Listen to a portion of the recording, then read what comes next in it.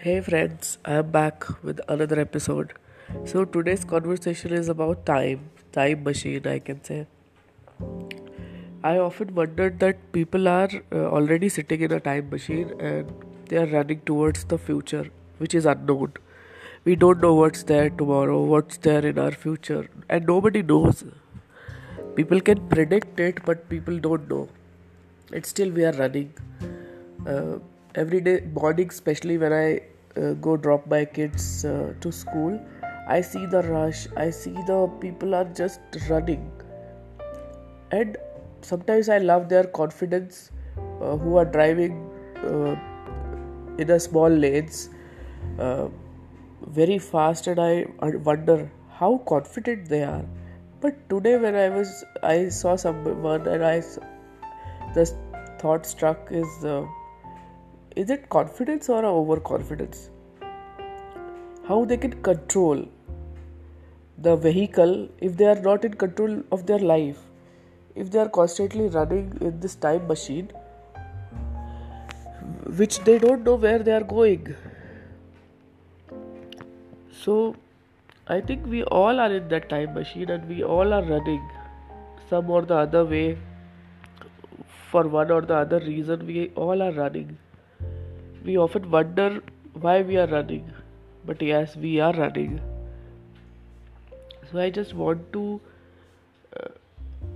say to myself first to step back, take a deep breath, and start going slow, a little slow. If I'm on the speed of 80, I can put it down to 70 or 60. So that will definitely help me and my co-passengers as well as the others who are running,